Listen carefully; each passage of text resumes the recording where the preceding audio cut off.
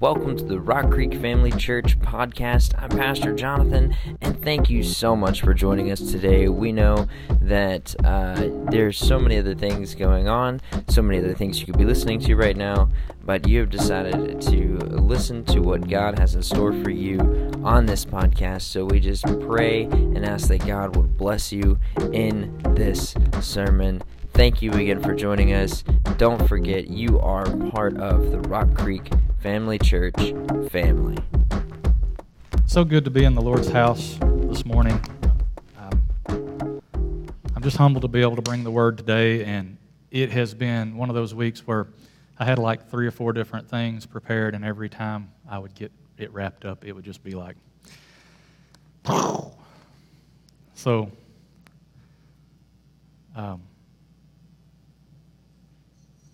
I had a lot of doubt going on this week. Today's sermon, I hope you get something from it. It may just be a conversation. I think this is something we all struggle with, whether we'd admit to it or not. But I do struggle with doubt severely.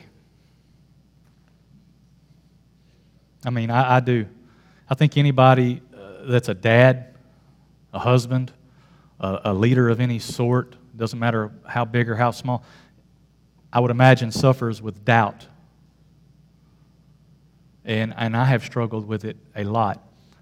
The thing I'm good at is putting on a good front, masking anxiety and fear with confidence and assurance.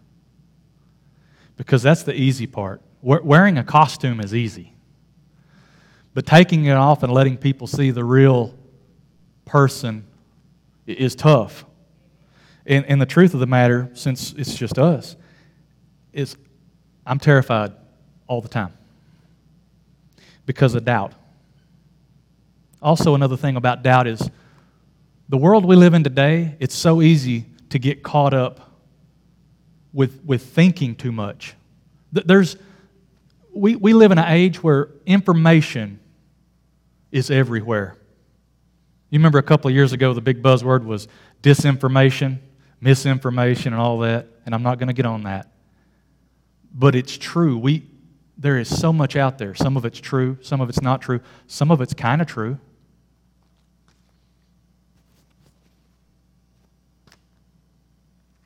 But where do we seek the truth? Where do we go for that? I know where we should go for it. I know where we could go and get that doubt alleviated, but so many times we don't.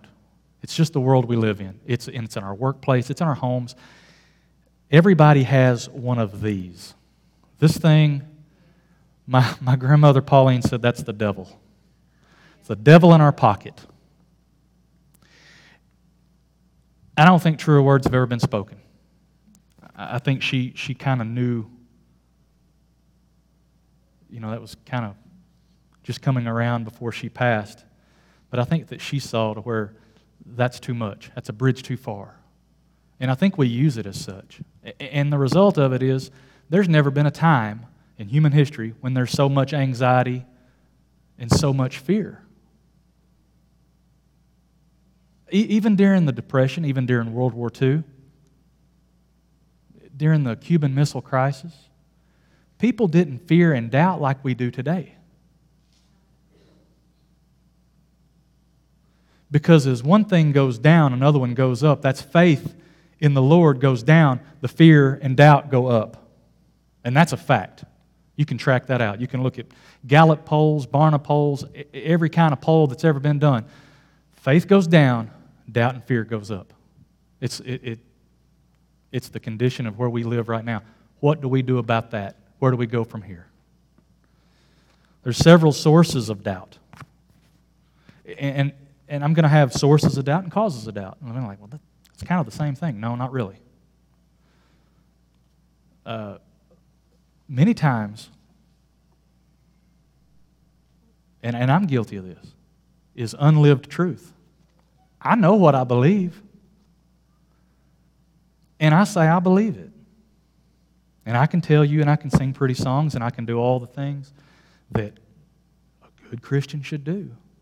But if I'm not living that, then I don't truly trust it. Amen? You're like, dude, come on, man, you're preaching today. You shouldn't be admitting that. It's true. I admit it. I don't live it all the time. I do some. I do a good job sometimes. And I do a horrible job sometimes. I see my daughter smiling. She's seen the good, the bad, and the ugly, heavy on the ugly, sometimes, as I've seen with her. Touché. But unlived truth is a source of doubt. Unlived truth is a source of doubt. Not practicing. You know, you've heard the, no, we don't practice what we preach. Well, it's true. We don't. We get caught up in the things and we forget the one. We forget the truth that should be, that we base our salvation on. Another source is unexamined faith. Like what? Unexamined faith. We're not spending enough time in the Word. Guilty. I can do good for a week or two. I can get up and I can do my devotional. And inevitably, something will distract. Your job, your life. The problem is I'm not willing to sacrifice the time needed to wake up before the distractions set in to spend enough time in the Word, which leads unexamined faith. Because if you're not digging into the Word, you're not examining your faith and you're not testing your faith. The Word tells us to test our faith. But if we're not doing that, there's a void there. God put in our souls, when He saves you, there's a special place for His Word. He has bought and paid for that space. Amen? He's bought and paid for it. Now what we do with it, He lets us decide. It'd be much easier if we were like animals and He just fed us every morning. Hey, here it is, honk the horn. Any of y'all have cows? You go out there, you drive across the field with an old beat-up truck and you honk the horn and here them heifers come because they know what's coming. It's easy, but we're not animals. He gave us free will. It's up to us. But there's a special place. There is a volume of our soul that has been bought and paid for specifically for us to put His Word. The psalmist says, hide that Word in our hearts. We're not confident in that Word. We're not confident in the things that we even preach because 1 Peter 3:15, what's it say? Be ready, always be ready to give a defense for the faith that we profess. That's what it says in the Word. Here's one that I get a lot. Got a couple of guys at work that ask me questions. And that's a good thing. And you know, at the workplace it's kind of you got to be careful how you negotiate depending on where you're employed. But if they ask questions, I feel like that if you ask the question, I can give you an answer. So I always wait for those great opportunities. But they always ask me, what about prayers that God doesn't answer? We blame God on not answering our prayers, not getting a response from God. Well, silence is an answer. We don't like to hear that answer, but silence is an answer. And then the big one is for non-believers especially, and for a lot of believers. And I struggle with this too, because this is a source of some of the anger, is undeserved suffering. Not necessarily my undeserved suffering. I deserve whatever I get. I'm mature enough in the Word to know that, hey, whatever I get, I've earned it. But a lot of people, a lot of the outside, how can a loving God allow His people, not just suffering, but how do you allow your children to suffer?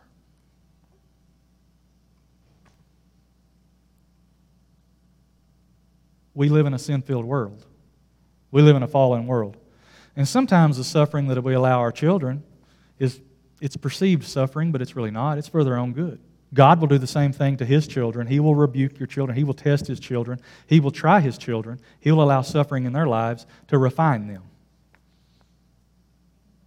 I've burned my wife out. She got me started, but the show Blue Bloods. Anybody watch that? I got one. And we got a part-timer over here. Okay. It's a cop show. Anyway, Tom Selleck is the police commissioner, and his 2 sons are on the force. Well, he goes out of his way to not show favoritism, and he's harder on them than he is anybody else. Why? Because he's setting a standard. That is the way that God deals with us. When you are His child, when you say, yes, Lord, I want you to come into my life, I want you to occupy my soul, I want you to save me from my sin, and I want you to dwell with me, and I want you to be my heavenly Father. Well, you have now opened the door for His chastisement, and He will. He will love you like no other can, but He will also rebuke you like no other can. But it is always for our own good. It is always a process of growth. But that right there, when we're on shaky ground in our faith, that is a source of doubt. There's causes of doubt. Like I said before, sources and causes. It sounds like the same. It's not exactly the same. The first cause of doubt that I can think of happened in the very first book of the Bible. The enemy is the cause of doubt.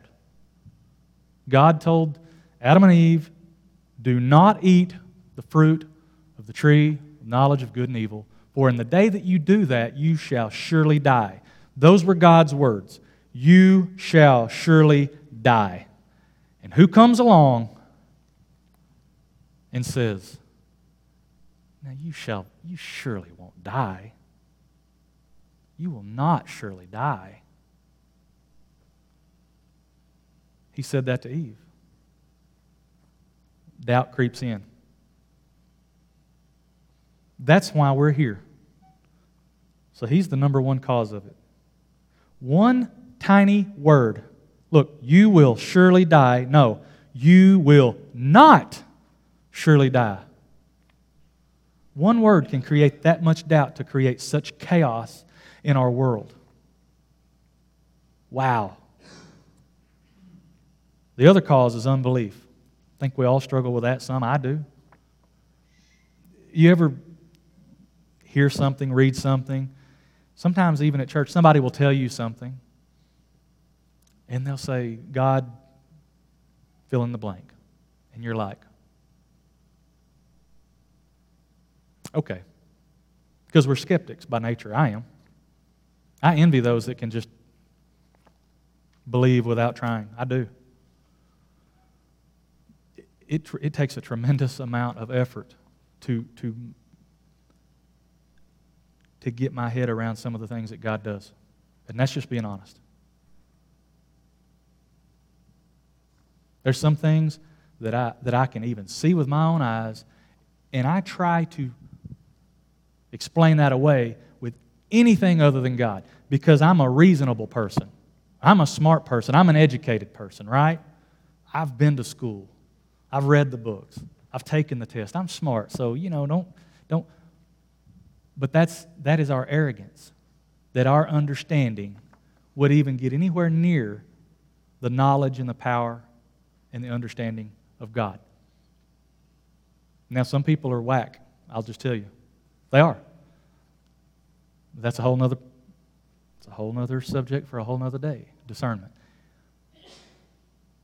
But unbelief can cause a tremendous amount of doubt in the believer. We can say we're believers, but there's something back there that just makes us scratch our head. We have this unbelief. And I think it's okay to ask God questions. I do not think He likes it when we question who He is and His authority. I think everybody says there's a fine line, there's a really broad line between the two. He asks us, in fact, to test the spirits in His Word. He says, test the spirits. But He gave us a helper, the Holy Spirit, and He gave us the Word to do just that. This is the cure for our unbelief.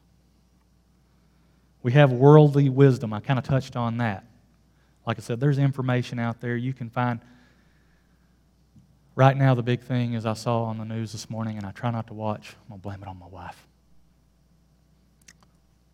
That now there's a move to try to block out some of the sun to reverse the effects of climate change.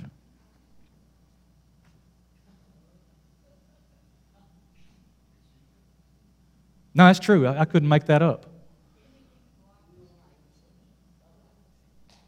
Bingo. Worldly wisdom. We know better. Arrogance. That's the same arrogance that got Satan expelled from heaven. I know better. I can be God.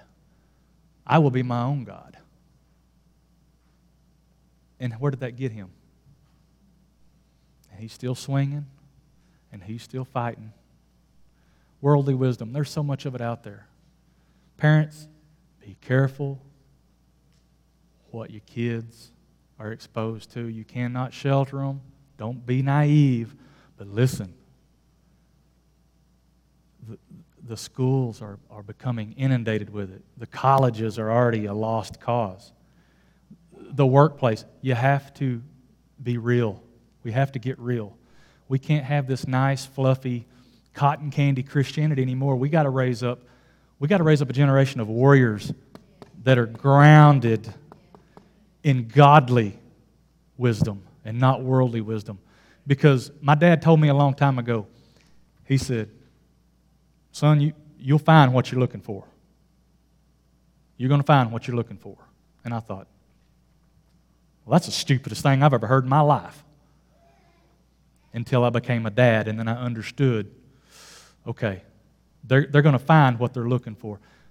Deep inside of all of us, we're looking for truth, we're looking for love, we're looking for answers, and we're looking for stability. That's the essence of every human being. You're going to find what you're looking for. You're going to find it somewhere.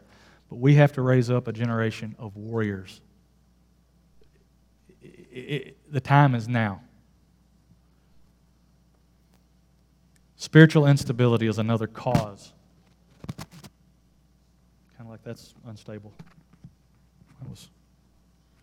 That wasn't planned. Spiritual instability. There is a lot of spiritual instability in our churches today. We have churches and denominations that are built on spiritual instability. You're like, what? Yes. There are churches today that are apologists for the culture that we live in. That's spiritual instability. I don't care how you look at it. They are not stable enough in the Word of God and the Word of God alone to stand on that and feel like they have the authority by God to preach just that alone. No, they have to add to it, or they have to take away from it. But that spiritual instability, no matter how devout a people are, no matter what is preached from the pulpit, if it is not lined up perfectly with the Word of God, you're going to have instability, spiritual instability, and that's going to create doubt because that doesn't last out there. That will erode away so fast. Anything short of or beyond this Word is a death sentence to the one who walks out with it. That's just a fact. That's not hateful. I'm not trying to be ugly. That is just the fact. Now, there's a way to negotiate this world without being hateful, but standing on that. Unwavering. But if we waver from that at all, if we take a little bit of this with that, it erodes what good this does in our lives. Paul's first letter to the Corinthians was basically a Q&A, a rebuke. He basically told them, hey, this is what I see, and this is what's wrong. And here's how you fix it. The good news is, in the Word, there's 2 Corinthians. And that was a book of, like, okay, you're getting it right. You get it. You see the light. You're strengthening your people. You're strengthening your congregation because you've returned to your first love in the truth. And you're standing on that firm foundation. You put James 1, 6 through 8 up, please.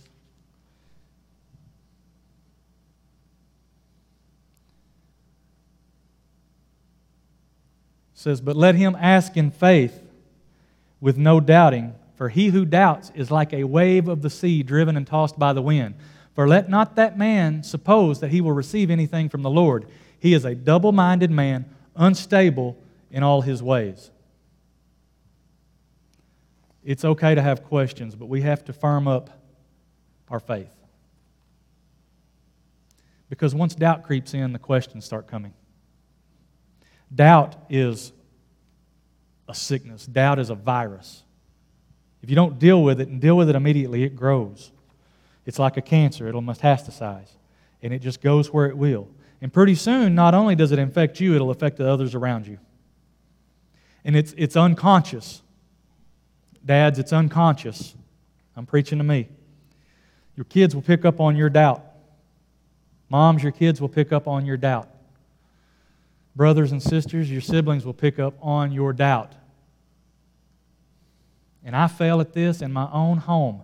I'll just be the first to admit, we don't spend enough time just shoring up the walls of our faith to keep doubt from creeping in. Amen? And that hurts for me to say. But that's a fact. So-called Christians, myself included, don't spend enough time shoring up those walls of our faith to keep the doubt from creeping in, because we've already established the cause of doubt. The number one cause of doubt is the enemy. And all it takes is one 3-letter word to create that doubt. And where are we in that? Well, go outside and you'll find out. Look at the world around us. The proof is there.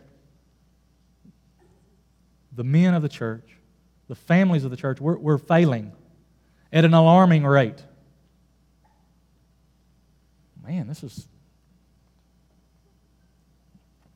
sermon stinks, Mitchell. Yeah, it does.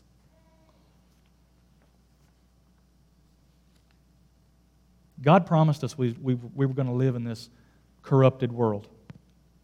From the time that Adam tried to hide his own sin. See, it was bad enough that he violated a command of God. Everybody thinks, well, that's what caused... No, that wasn't what caused it. That wasn't where the doubt crept in. It was him being ashamed, but also him being arrogant enough to think that he could fashion his own covering. That is what corrupted. Had he just had the humility to say, God, I have failed you, this may look a lot different. Amen? Had he just had the humble heart to say, God, I failed. I need your help. And here I am naked before you. But he tried to cover his own sin. He tried to cover his own mistake. How many? I'm guilty of it. We do that with God every day. It can be small. It can be large. But we have to be a people who are so aware of failing God. How do we do that? We dig into the Word so that we know when we slip. And we all will. We are a fallible, corrupted people. We're dying right now. And that's just the long and short of it. We're not infinite in our mortality. We have an expiration date.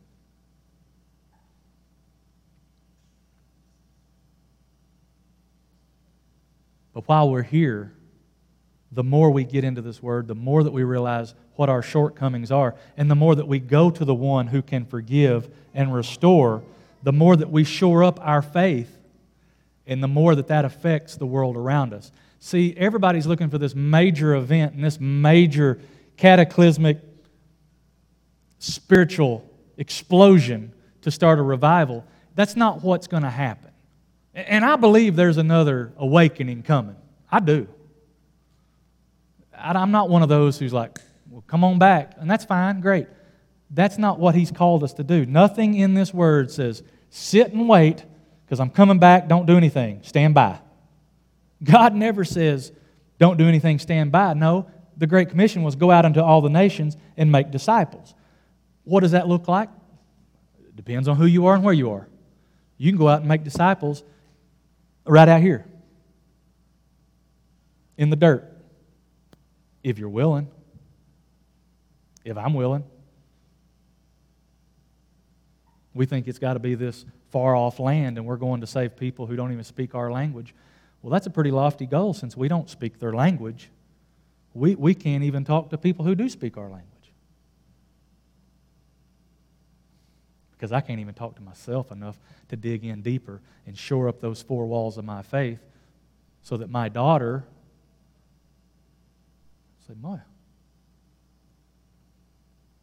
he is, yeah, he's really strong. Wow." Because they'll never come out and say, "Wow, Dad, you're really awesome, blah, blah." They're not going to do that. I'm far enough along now, and that ain't going to happen. But I am slick enough to know when they look and they're like, she's really good. She's really like giving me the eye right now.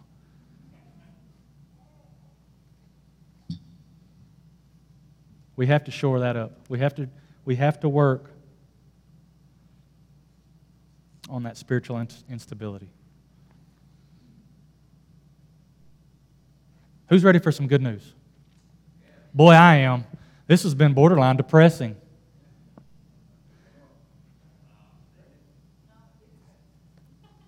But we have to be real. Before I get to the good news, we have to be going forward, and I was talking about the worship and everything. I have daughters. I have one that's 20, and you're 16. I just about threw up.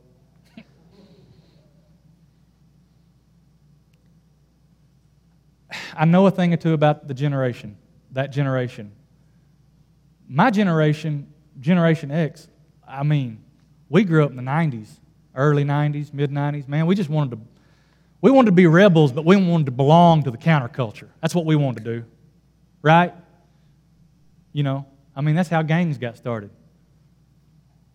Because you wanted to belong to something that was stronger than you. But at the same time, you wanted to rebel. And then you had the millennials come around like these two new. And that generation is, no offense, they're a little passive. They're not going to pick a big fight, but they don't need to belong necessarily. They don't really need an affiliation. That's not what they're looking for. And then you got the Gen Z. Now, Gen Z are some real eclectic kids. They're super smart, but they act super stupid. But it's intentional. They will play dumb better than anybody on planet Earth. Yeah. But there's one thing you need to know about them. And here's the thing. This is the generation that we got to go after. This is the generation that we need to start pulling in because they're 16 years old. 4, 5, 6 years.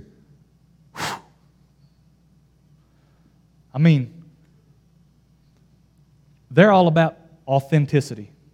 They want nothing to do with anything that's phony. They want it raw and they want it real. Church has done a horrible job being that. We'll pretty it up. We'll make it smell nice. We'll make it anything but raw and real. Because we can't stomach that. I don't want that. I want to hear something good, and I want to hear God's coming back and He's taking me with Him. Yoo-hoo! Yay! But Generation Z, they're not having that. Different mindset. They're 16, 20. I'm 46, 47. My expiration date is sooner than theirs. They're sitting here in this place, and they know I've got a long time to live on this earth, and I'm not sure what I believe in. But I sure don't want to believe in something that's moving. I sure don't want to believe in something that's fake. I sure don't want to believe in something that doesn't speak to me.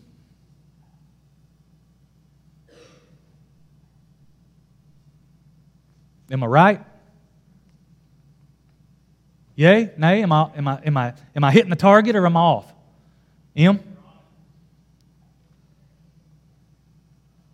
That's just the fact of the matter. So, going forward, we have to be real and we have to be raw. Authenticity is what we got to be. Sometimes that's admitting some things like, I stink at doing Bible study at my own home, because it's a lot easier to pretend up here that I've got it all together than it is to actually do the work at home. That's the fact. And the one thing that they're hungry for is that at home. Now, they will come here as a byproduct, but they want that because they want to know, I'm going with Mom and Dad because Mom and Dad are real. How many of you grew up in a home where your mom and dad would get up on Sunday morning and something would go haywire and they would get into a fight? Now, I'm not talking about like throwing pots and pans kind of fight. I'm just talking about a real good old-fashioned down-home argument, like getting pretty heated, and then, y'all got to hurry up and get in the car. And you get to church, and the whole time it's just been like Tasmanian devil. And you open the doors.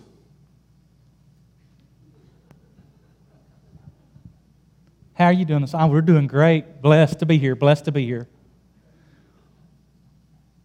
That's a bunch of malarkey. You're 17 seconds away from calling a divorce attorney, and luckily, church was close enough, and they didn't have cell phones. We got to get real. And that doesn't mean being perfect. That just means being real. That doesn't mean not getting in arguments. We're going to. But we got to get real.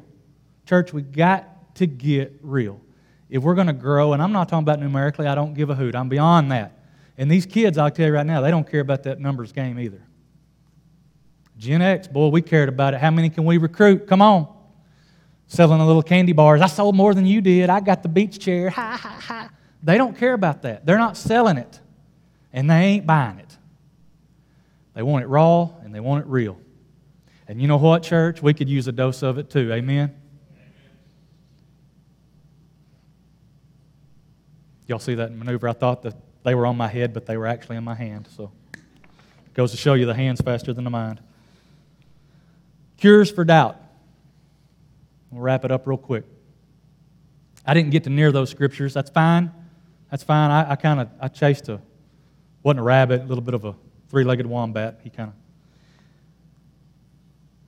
Cure number one for doubt, live the truth. Just live it. Well, just live it. Just shut up and live it. If you foul up, live it. If you mess up, I'm sorry. I gave my girls these 11 rules, and every time I say 11 rules, they roll their eyes, just like she just did. But rule number 11, I think it's the most important one. It says, sometimes you're wrong. Hey, how many times have I told you I'm sorry? A lot. Never apologize for being right. That's one of the rules, but sometimes you're wrong. Apologize. You're not too big to say I'm sorry. But live the truth. Be real. Hey, as for me and my house, we're going to serve the Lord. It may not look like your house exactly, but we're working on it. We're a work in progress. Make time. Make an effort. Make a plan. Try to stick to it. Just be real. Because if we're waiting for a good time to open up the Word and just share that with our family, we will never do it. Ever. Examine your faith. Can you put Psalm 77:11 up there? I do want to put this one on there before we close. Examine your faith. It says, I will remember the works of the Lord. Surely I will remember your wonders of old. That implies that we're going to read something that He's already done. I will remember the works of the Lord, or something He's done in our lives. But we have a lot of history and a lot of genealogy and a lot of miraculous events and a lot of healing and a lot of victory and a lot of how to overcome failure and a lot of repentance and a lot of what not to do in this book. It is at our fingertips. It is on our phones. There's never been a time when we have so many resources to get closer to God. I will remember the works of the Lord. Surely I will remember the works and wonders of old. The other cure for doubt. Know this, all prayers are answered. Every prayer of the believer is answered. It usually gets answered. I had a pastor that was dear to me, one of my spiritual mentors, probably my biggest spiritual mentor. He said, Matt, he said, you know, I really wish God would talk to me in big words and fancy elegies, but generally when I pray, He'll answer me in one of four ways. He said, it's yes, no, slow, or go. He said, and sometimes there's a fifth one. I said, what's that? He goes, silence. That's where the slow come in. And one thing I've found out over the course of time is I would pray for things I thought that I really wanted, or that I thought God really wanted me to have, or something that He wanted me to do. But I wasn't persistent because there would be no answer. Obviously, I wasn't spiritually mature enough to understand that sometimes His answer is no by silence or wait by silence. I'd give up on that and move on. Obviously, that wasn't for me anyway. But remember this, every prayer gets answered. As a believer, when you pray, every one of your prayers will be answered. Now, it may not be the answer you're looking for, and it may not be audible, and it may not be instant, but those prayers get answered. This is not necessarily good news, but it is good news. Suffering is a result of sin. This is the hardest question for the believer to answer for the non-believer. Why is there such suffering? Because there's sin in the world. I don't just suffer for my own sin. I suffer for all sin. The same as y'all suffer for all sin. You suffer for mine. I suffer for yours. It's the condition of the world we live in. But there's hope that the suffering is not in vain. We know how the story ends.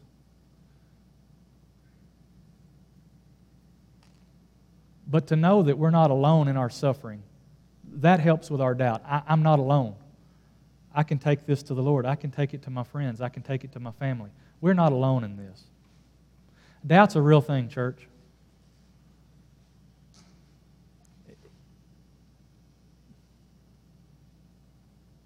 There's so many people I've seen come and go in the church, and that's fine. But there's so many people I've seen get so close to having spiritual breakthrough, like really getting over that hump of unbelief. And they just, because doubt crept in, they just fall away.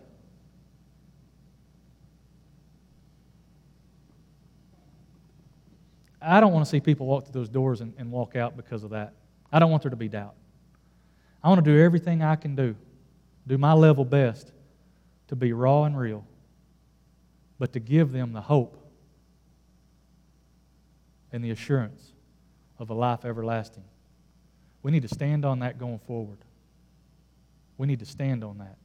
No matter what else we do, we have to present that to them. You are not alone. This place can stink. This world we live, it can hurt, and there can be doubt, but there's a cure for that.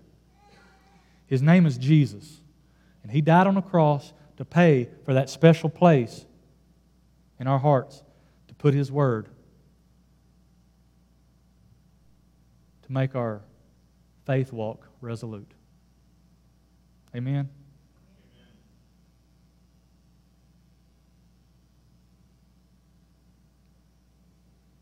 Families, let's make a point today, just saying, you know what? Let's start shoring up those walls, our spiritual walls in our homes, so we can shore up the spiritual walls in our own soul. Would y'all pray with me? Heavenly Father God, I thank you for the opportunity to speak today. I hope we're not bored to tears. And Lord, I just want to tell you, I'm sorry for my own doubt. And I admit I have doubt. I read things in your word, and sometimes I doubt. The doubt starts creeping in before I even get through some of the passages.